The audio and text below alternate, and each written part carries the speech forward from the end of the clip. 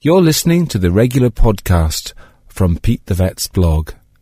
This was first broadcast on East Coast FM. Pete Wedderburn is here from Bray Vet Old Connor in Bray, and his website petethevet.com. He's on the telly on TV3, and he writes for Daily Telegraph and Wicklow People. And Pete, a question in earlier on about my dog is dragging its bum across the floor. Does that mean that she's got worms? That's a really, really common question. And when a dog does that, so many people presume that the dog's got worms. And in fact, that's not usually the case. So just to be clear about the problem, basically what dogs do, and it's very common, is they hold their front legs as normal, as if they're walking, but they sit down and then they pull themselves forward with their front legs with their rear end in the sitting position. So it's like they're sitting down, but they're dragging themselves forward. So it's sometimes called sledging or scooting. These are words that are used to describe it. Now, because in humans, and in some cases with dogs, worms sometimes sit in the rear end, the lower bowel, and they stick out their head and they wriggle around and they cause irritation in that area. Everybody presumes that that's what's going on with the dog. And while it is sometimes the case, we've got so good these days at controlling dog worms that if somebody's worming their dog routinely every 3 months or every 6 months even, then really it's highly unlikely that worms are going to be a problem. And even in people who don't worm their pets that often, it's not something that we see very frequently. Far more commonly, this sort of rubbing is due to one of two things. And the first thing is problems to do with the anal sacs. Now, anal sacs are the little glands around the dog's bottom, and what they do is they produce a scent that dogs use to mark their territory. So that's why dogs sniff each other when they meet each other. They often sniff each other's rear ends, don't they? It's kind of the disgusting thing that dogs do. But the reason they do that is they're sniffing the scent from the anal sacs, and that scent tells them an awful lot about the other person. It's a bit like, I don't know, reading somebody's Facebook profile or something. It gives them information. And so the little sacs that produce that scent, sometimes they get overfull, so they get very itchy. Other times they get infected. I saw one this week where it was so infected that it had gone from the size of a small grape to being the size of a plum. It had got really full with infection. And if that happens, it gets really itchy, and that's why dogs rub their bottom. So that's probably the most common cause of dogs sledging or scooting. But the other common cause that people often don't realise is general food allergy or other allergies.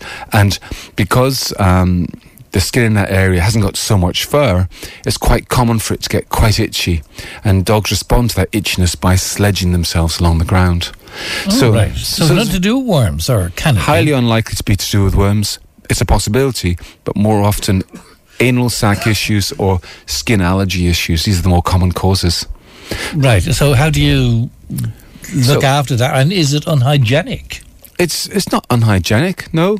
How you look after it is, I suppose, it depends how often it's happening. If your dog sledges their bottom on the ground kind of once a week or a couple of times a week, often, let's say if the problem is caused by anal sacs that are overfull, sometimes the simple act of sledging is enough to relieve the issue. The pressing of the bottom on the ground actually naturally squeezes out the anal sacs, and so the problem is sorted. So if your dog just does it once in a while, I wouldn't worry about it in the slightest. If, on the other hand, your dog is sledging 4 or 5 times a day and keeps on doing it, then I would definitely say go to your vet. And what they'll do is they'll examine that area with a gloved hand, they'll check it out altogether, and they'll find out what the cause is, and they'll give the right treatment. Right. Okay. Well, I hope that answers the questions. Anne-Marie, fireworks. I've 3 dogs, but only one suffers with the bangers going off in the evening at the moment.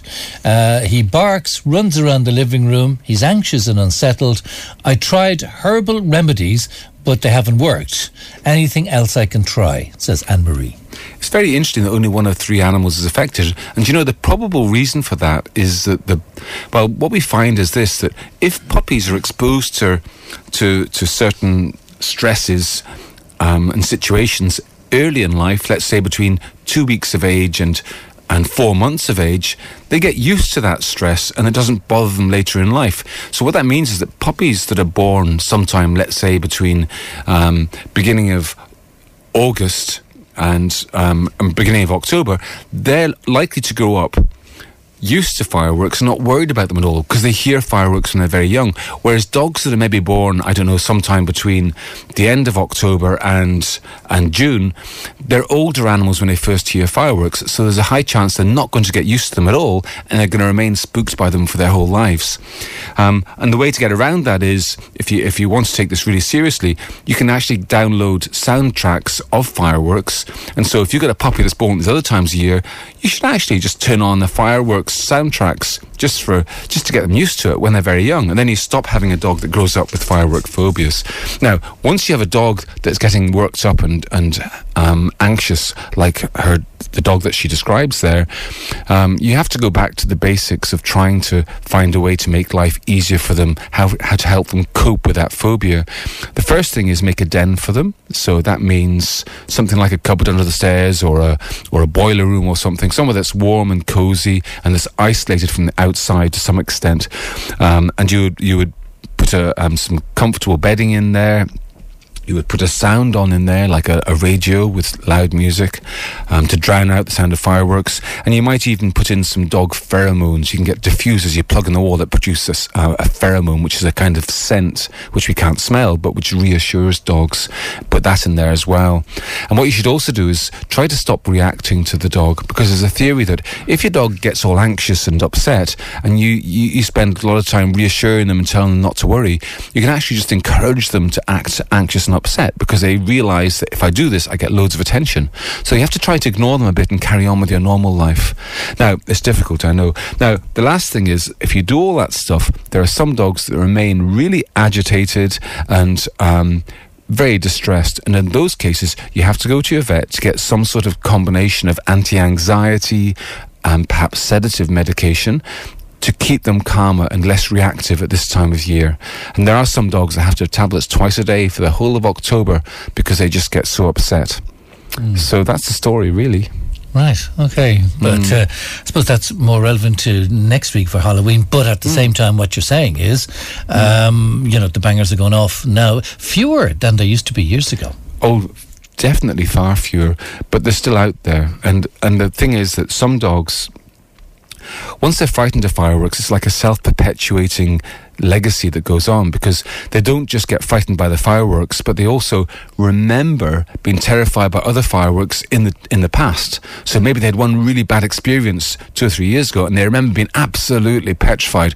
And so when they hear one firework now, it takes them back to that emotional memory of being absolutely petrified. So often it just takes a small stimulus, even just a couple of fireworks like we have these days, to set them off in a really bad way.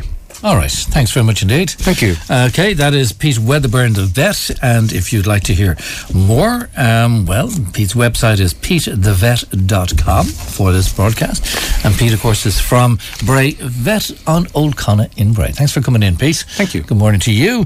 How's your phone? Great. I love my phone. Don't you love your phone? Yeah, but you've broken your screen. Yeah, I cracked my screen after 2 years of a perfect screen. I was actually bragging to somebody about how I didn't crack my screen thanks to my great case. Well, the very next day, didn't I go and crack it? So there you are. But no, I like the new Google Pixel phone. That looks really good. A bit pricey, but it's a nice looking phone. Look forward to that in our techie spot with Pete later on. Thanks very much indeed, Pete.